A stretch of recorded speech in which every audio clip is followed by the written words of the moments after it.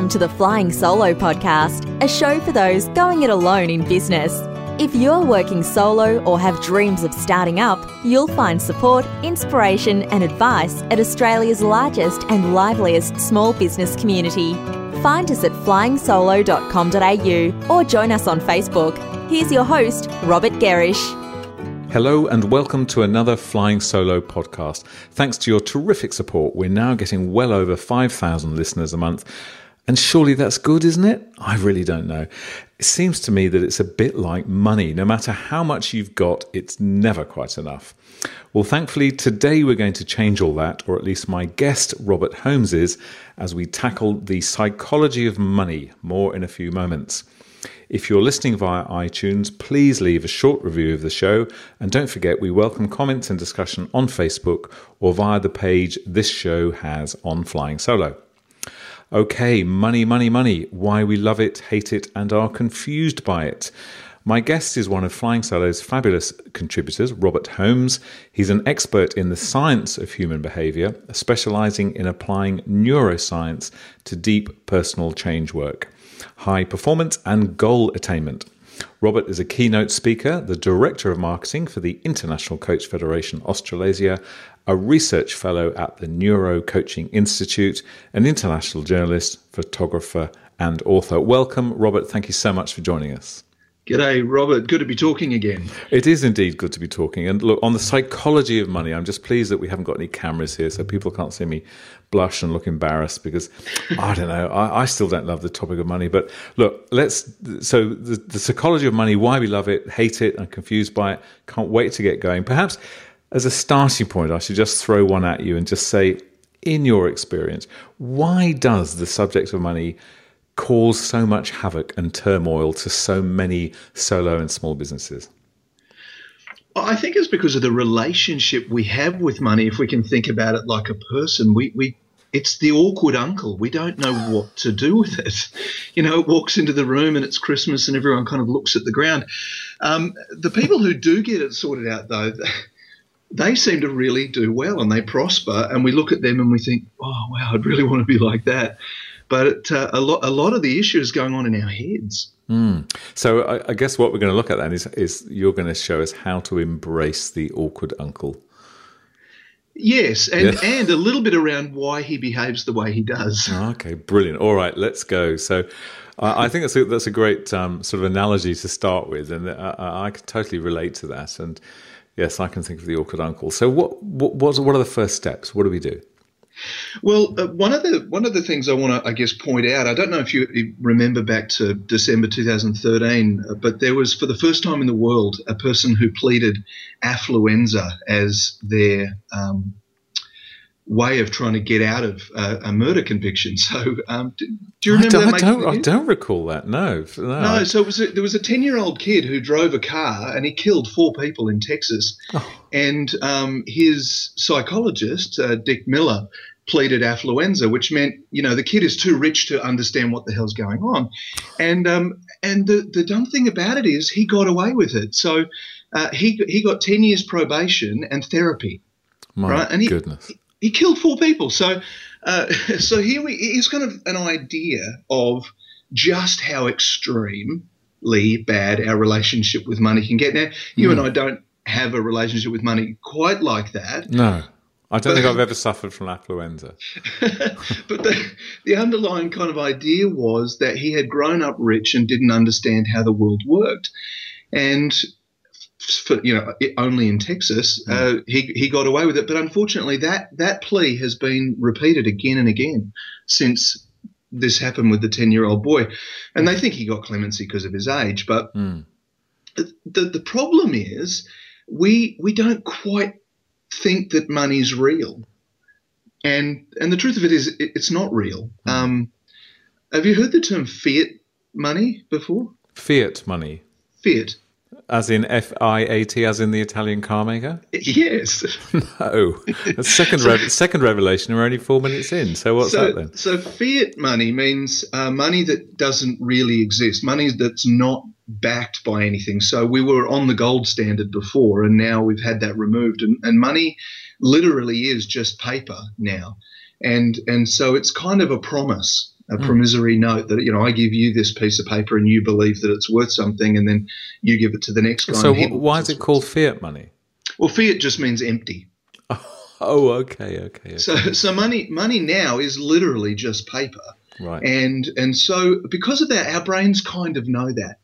And we treat it as though it's not real. And that gets us in many different forms of trouble because I think it's made worse by the fact that actual cash, I don't know if you carry actual cash around or not. Less and less. Yeah, less and less. I don't at all. So I carry plastic cards, and that makes money even less real. It's even more invisible. And so our brains are kind of struggling with us doing all this stuff with something that's not real. And so therefore there's this disconnect between what we know to be true and what we feel to be true. Does that make sense? Yeah, it does. And look, and I'm trying to get my head around that. And I don't disagree with what you're saying, but I remember, last week I handed over, it wasn't cash, it was my piece of plastic for a new television set that my son has just been hounding me about for, the last 10 years. About time we had a TV that looked at least like it was built this century or something. And I remember I handed over a lot of money. And so I felt something. I felt something then. I noticed something. So it's not real, but the emotion around it is real.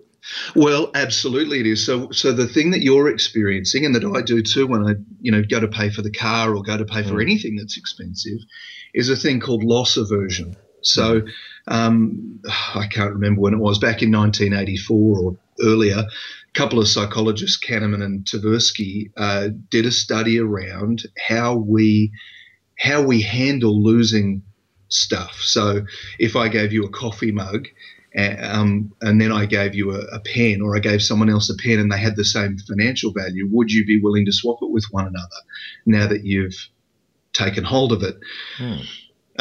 If I give you a television and you give me some money, you feel loss aversion. You feel this sense of having money going away. And what they discovered, actually this wasn't in 84 because they didn't have fMRI machines back then. Right. About 15 years later, they stuck people in fMRI machines to do that.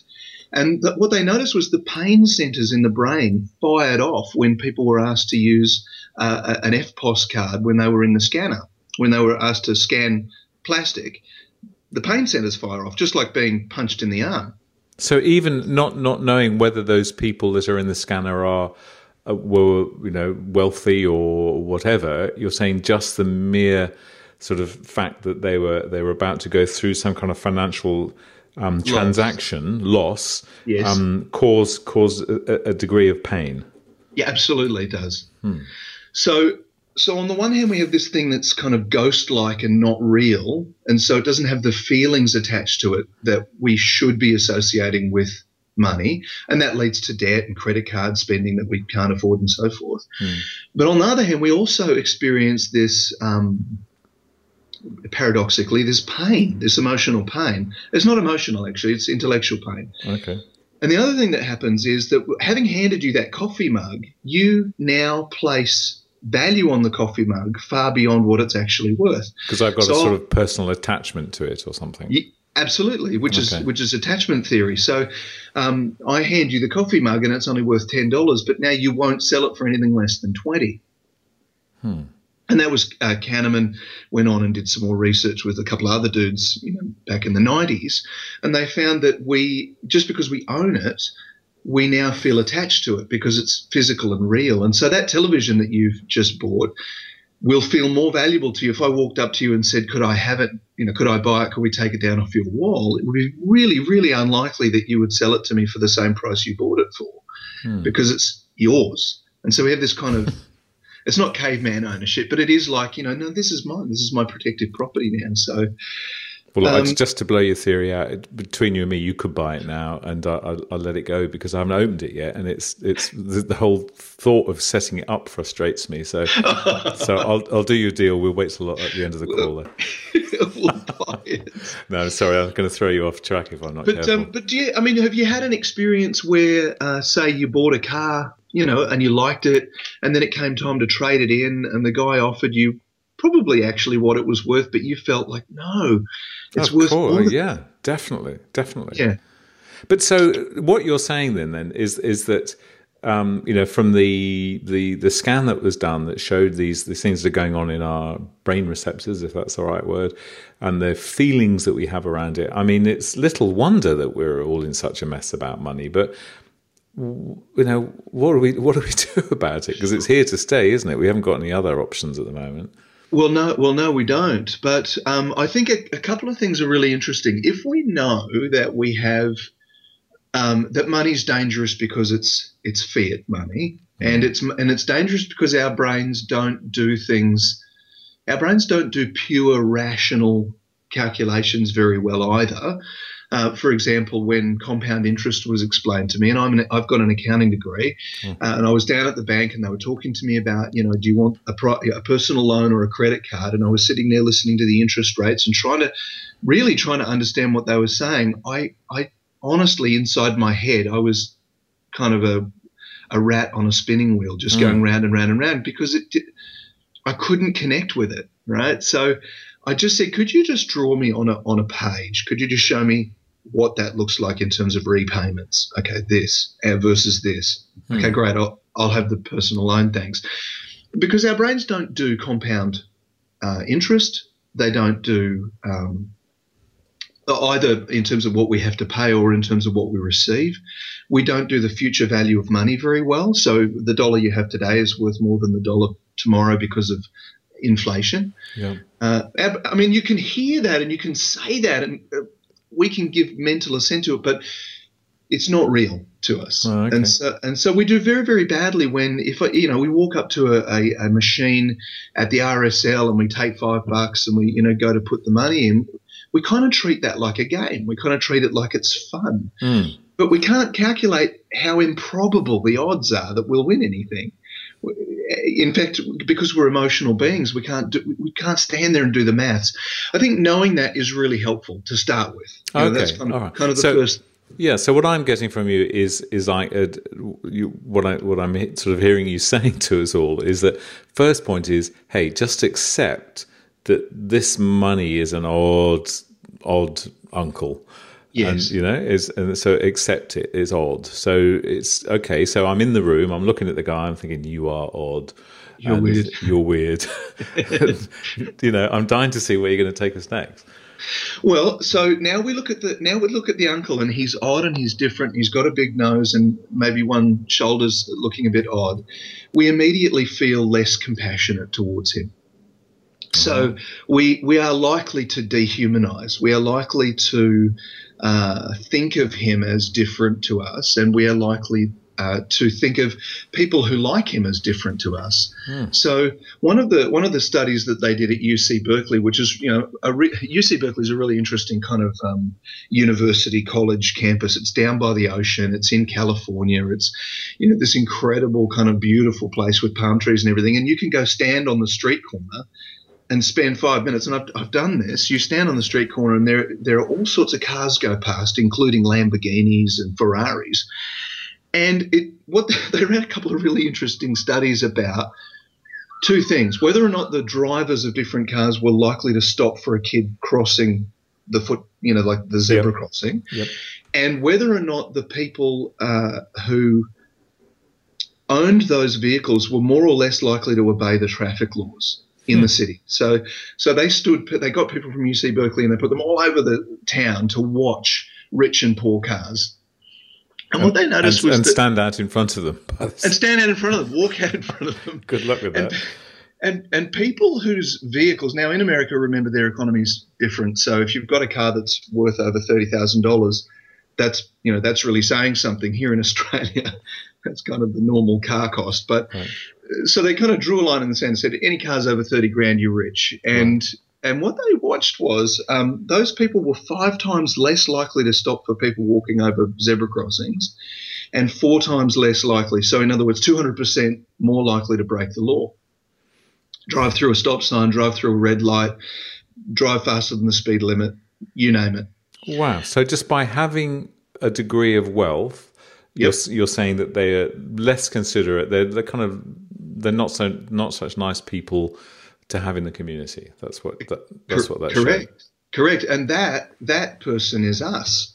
You see, so the more we hang around this uncle and the more we kind of look at him and think you're different, you're weird, you're strange, the weirder and stranger we become. And we need to be aware that that process is very unconscious unless someone else is in the car with you, which is, here comes salvation. Take somebody shopping with you and you will behave normally. Take somebody driving with you and you're more likely to behave normally. And if you start misbehaving, give that person permission to call you on it.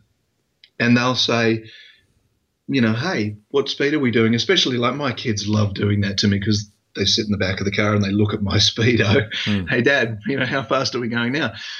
And that makes you more aware of who you are, what you're doing, how you're driving, and suddenly you get your normal moral compass back.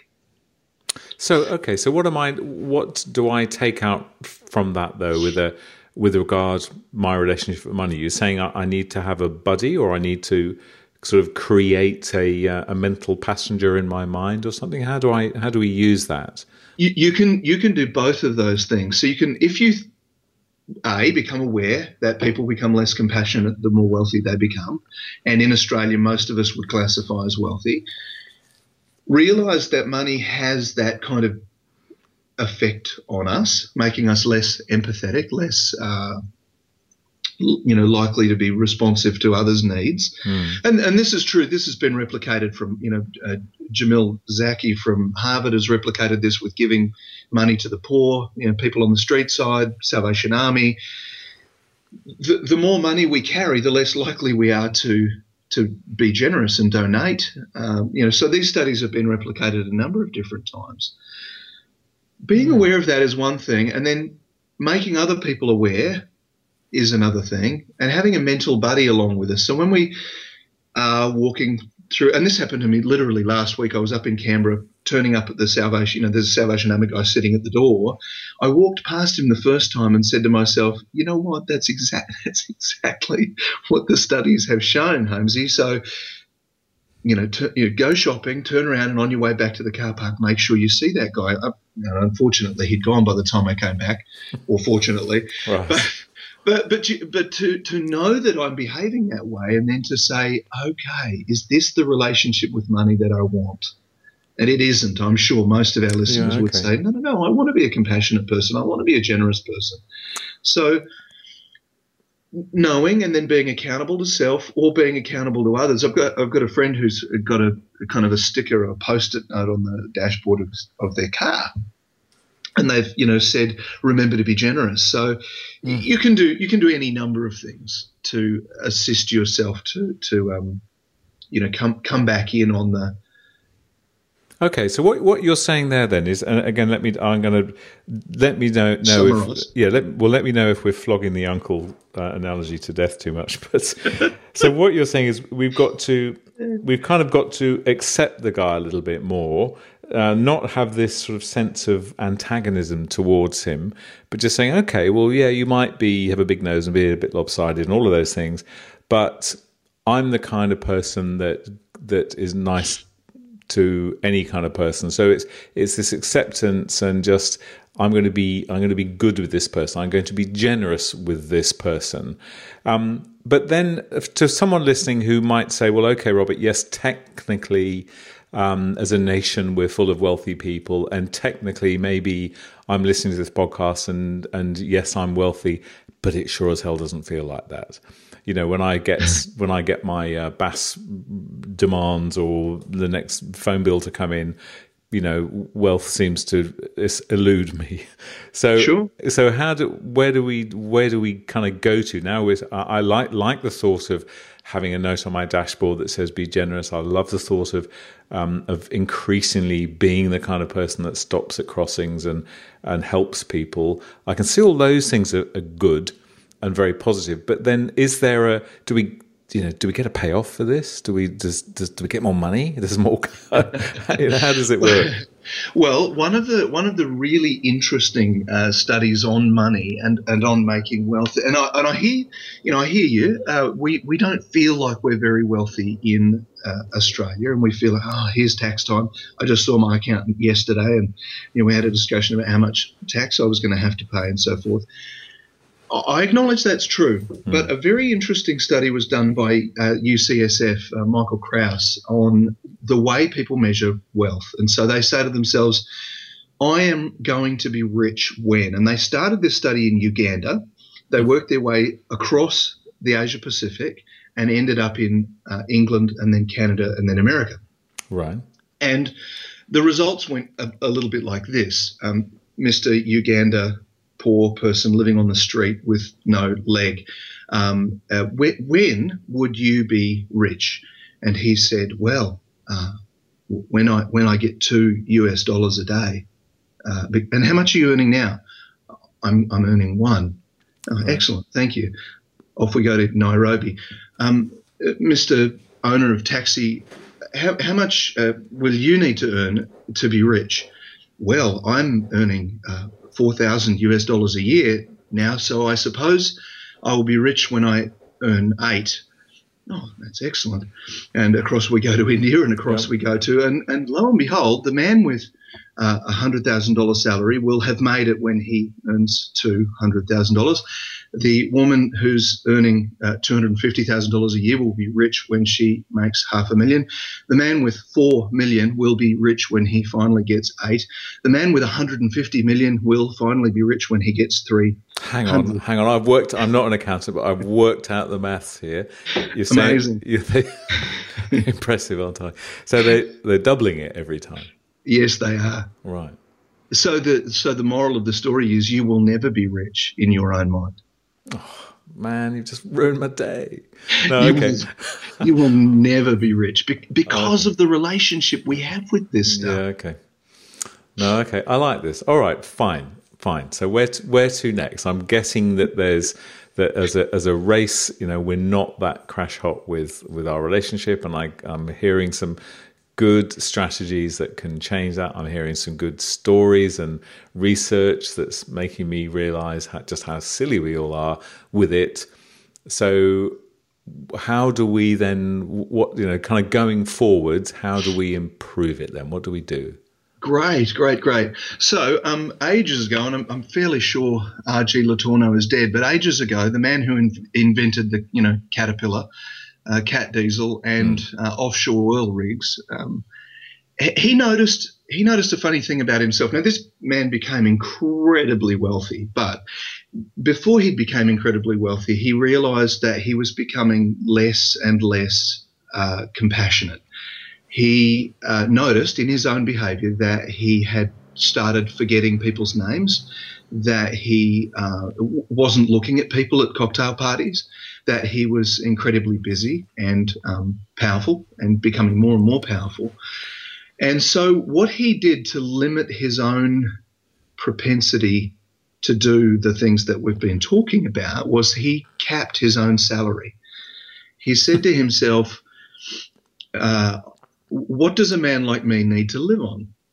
I mean, need is a very funny thing, but what does a man like me need to live on? And he capped his salary. I forget what exactly it was, but it was something like $80,000 a year, which in those days was quite a lot of money. And I think he topped out at $2.5 billion in terms of his wealth, but he lived to the end of his days on the salary that he capped himself at. He bought a house, paid it off, and lived that way. Another guy, C.S. Lewis, you've probably heard of him, Oxford professor. He did the same thing. So he set his own salary at £30,000, and he lived in a stone cottage and drank at the pub where who's the bloke who invented Gandalf and Lord of the Rings? Tolkien. So he and Tolkien would share a beer at the same pub on a Friday. The Inklings, I think they call themselves. Right. And he lived in that stone cottage, and he set his salary at $30,000, even though his Oxford salary, I think, topped out at £95,000. He capped it and said, everything else I'm going to do, X, Y, Z with it. So you decide.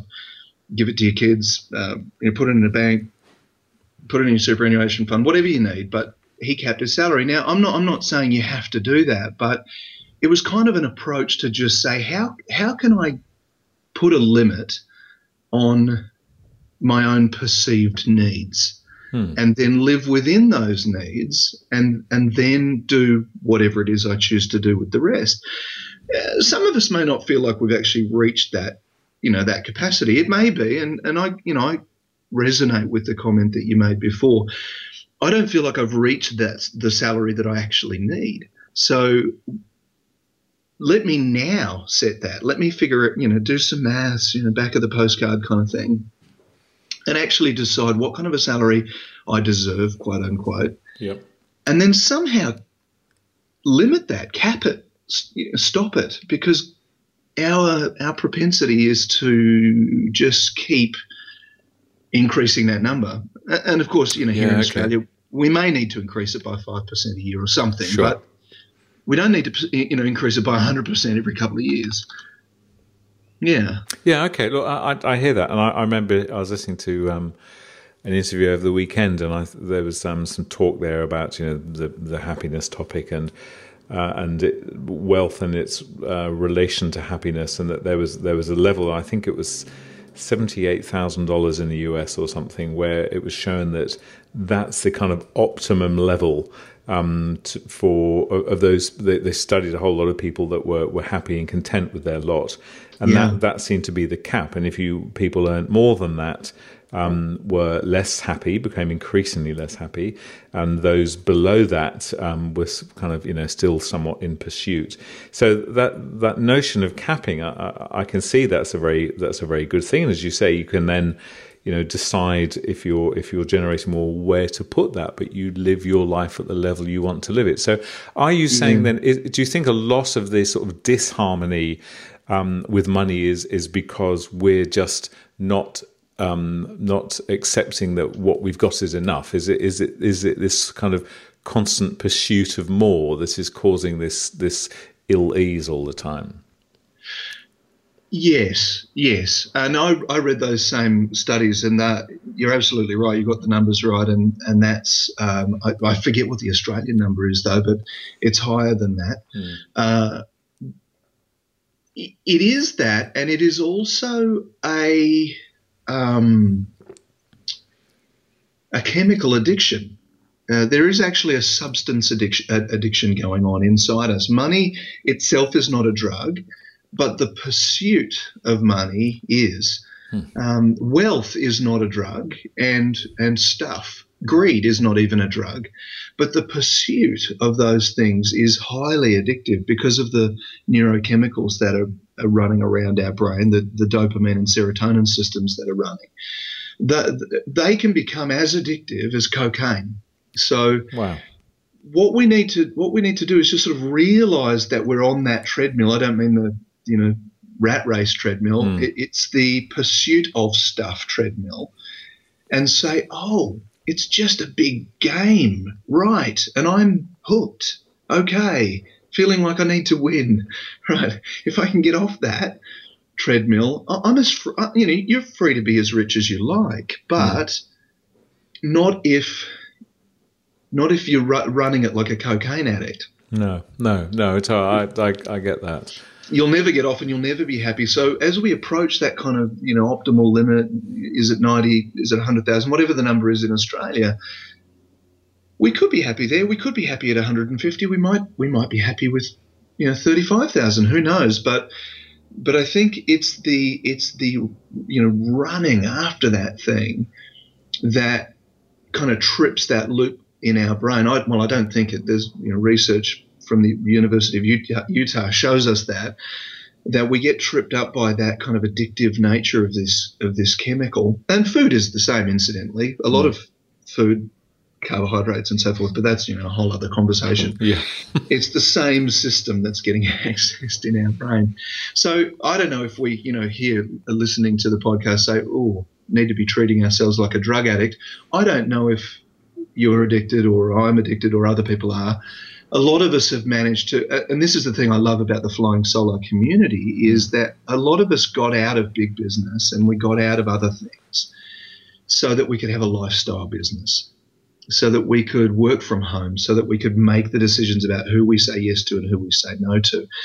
And because of that lifestyle choice, I think we're more than halfway there already. Yep. I feel like the community we're talking to and part of is probably already aware of that addiction and the effect that, getting up and putting on a suit and going off and chasing, like everybody else is chasing.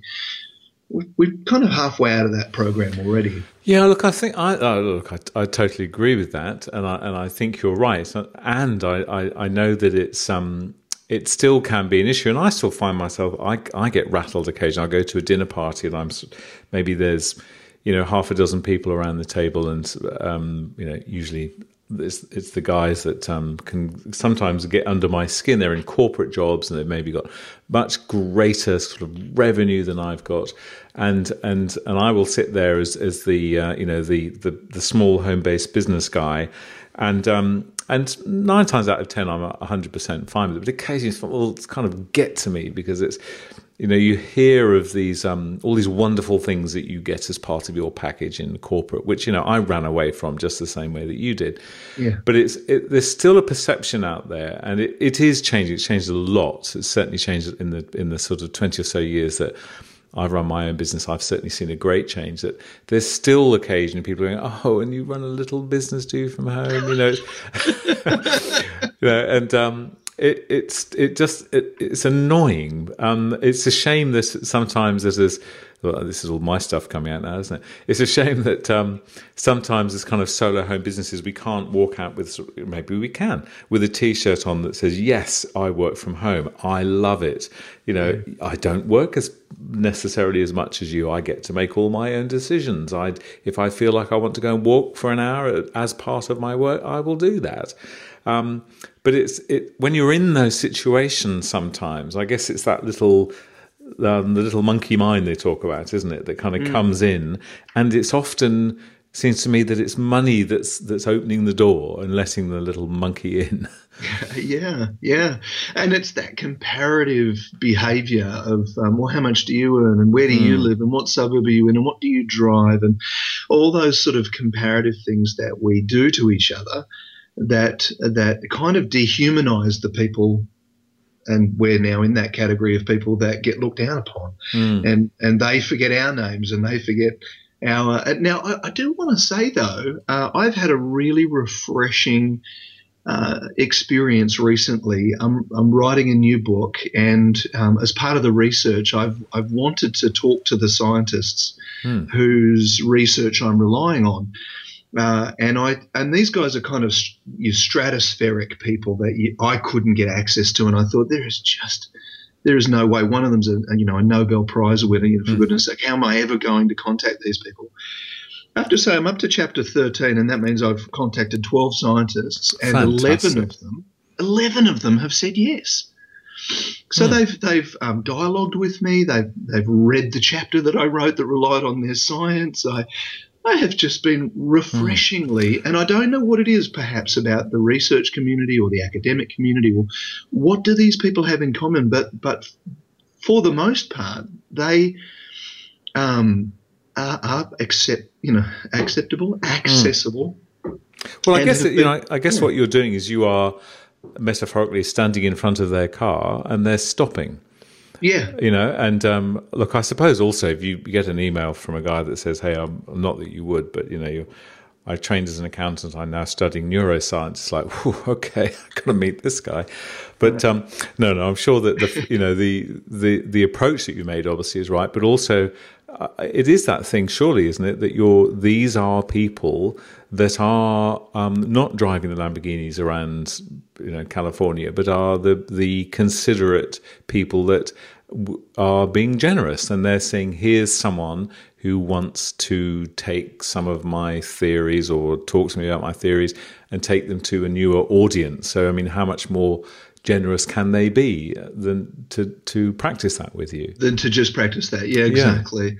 And I think, I want to take a leaf out of their book and be like that for others, and not that I'm famous like them or anything, but just to say, if somebody needs me, if somebody needs some advice, let me notice them, let me see them and realize they're there. A bit of a watch out is the community that we live in, and maybe that's why I was thinking about, what is it about academic life or universities or something? Although I'm sure you're right about the approach. This researcher, I think it was from UCSF, again in California, took herself off to Mexico. And I don't know whether she moved there or just went there once a year for 40 years to watch a community grow and prosper as they were affected by the American economy. And she watched everybody in this little community sort of grow up together and have kids and have grandkids and so forth. And what she noticed was that the more Americanized they became, or the more wealthy they became, the house, the car, the food, and the more they rose up to this kind of status that we're used to living in, the less Mexican they were, and the less plugged into their own communities they were. And it was kind of she wrote the whole project up, and I think the point of her thing was, they're all becoming less generous. But the other observation was they kind of left the orbit of their culture, which may be okay. Maybe getting rich and becoming American is great. But I think what is it about the environment that I swim around in? What is it about the families that I associate with and the company I keep?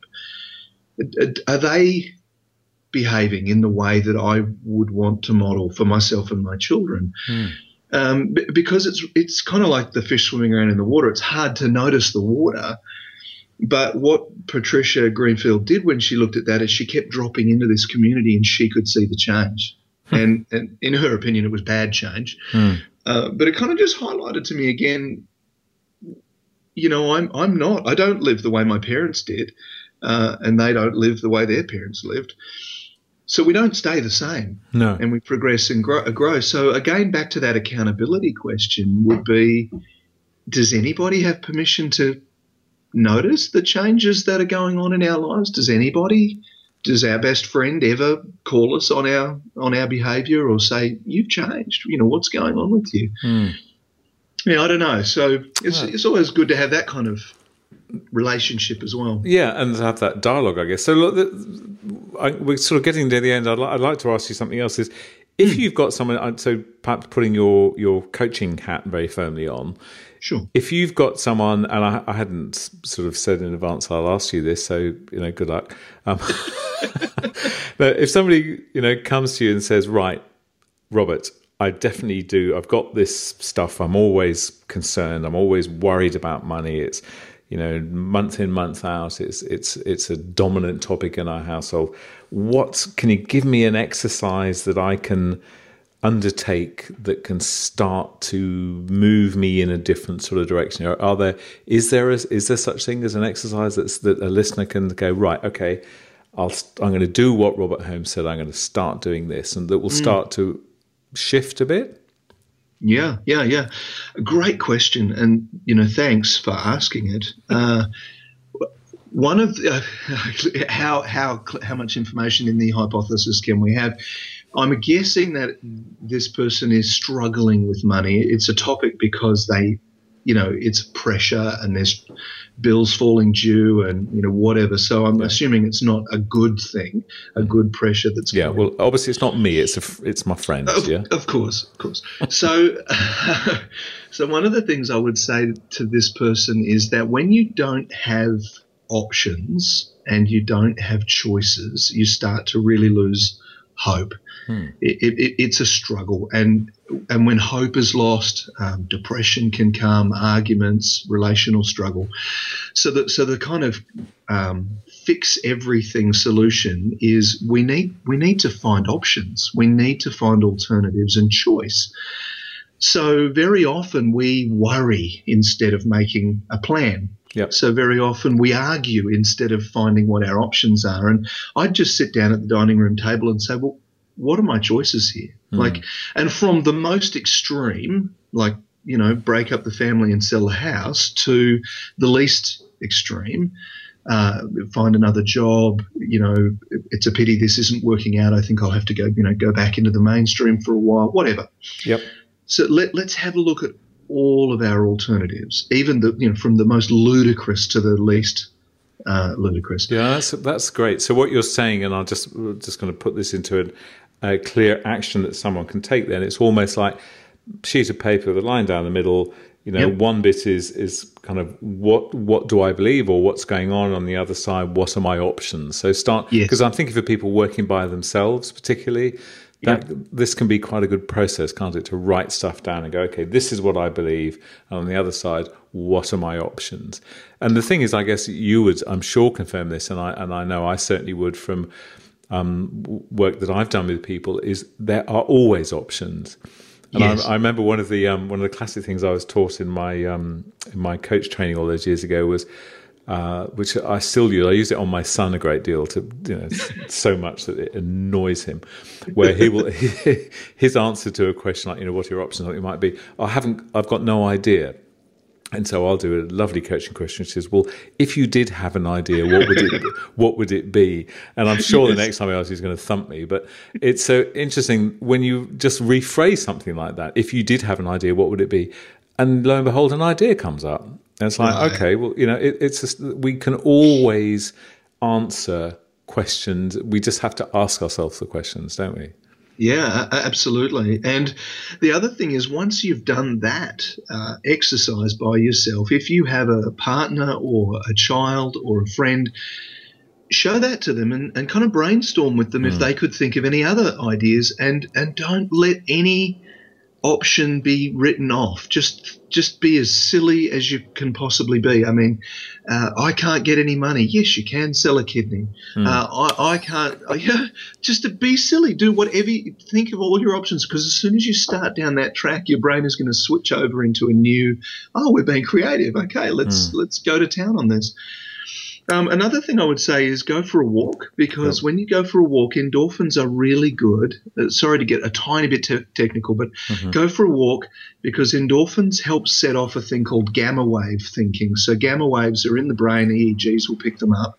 And gamma waves are particularly good at disparate thinking. They're particularly good at helping you join options that you've never seen connections between before. So go for a walk for half an hour and really get your heart moving, and then come back and have another go at the exercise. And I think you'll find something might pop. Yeah, fantastic. Look, Robert, it's been terrific talking to you. I know this is a big topic, and I think you've done a great deal here to help. And thank you for all the research work that you've clearly put into this. I know you're working on an article to kind of support this, which fingers crossed, we might have the good fortune to publish on Flying Solo in the future. In the interim, for people that would like to find out more about your work, to read your blog and follow your podcast, the place to go is FraserHolmes.com. That's Fraser, Frazer, and Holmes, Holmes. So FraserHolmes.com. So again, it's been wonderful having you. I'd like to end up, actually, I've got a list of questions, a final list of questions here. Don't worry, okay. You ain't got to choose one. 1 to 20, I can see them, you can't. I'd just like you to pick any number between 1 and 20, and I'm going to throw that question at you. 18. Oh, beautiful. Really? No. Yeah. Okay. What's one thing about you that few people know? Hello? Yeah, I'm there. I'm thinking, wow, so many things people don't know. No, let's have one juicy thing. Come on, it's only you and me. No one else is listening. What's one thing about you that few people know? I started my career in the hotel industry, and my favourite part in 6 years in that industry was learning how to be a chef and to cook. And I've carried those learnings with me all my days. How fabulous. That's great. There you go. I was just thinking earlier about your children all sitting in the back of your car. They've got a father who started life as a chef, who then trained to be an accountant, and is now working in the field of neuroscience.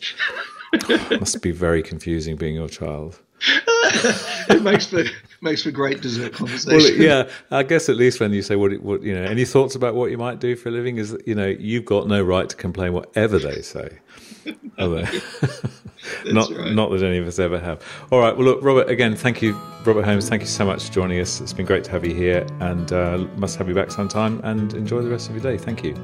Wonderful. Thanks for having me, Robert. Thanks. And that's where we'll leave this show from Flying Solo and your host, Robert Gerrish. We'd love to receive feedback, even a brief review for those listening via iTunes.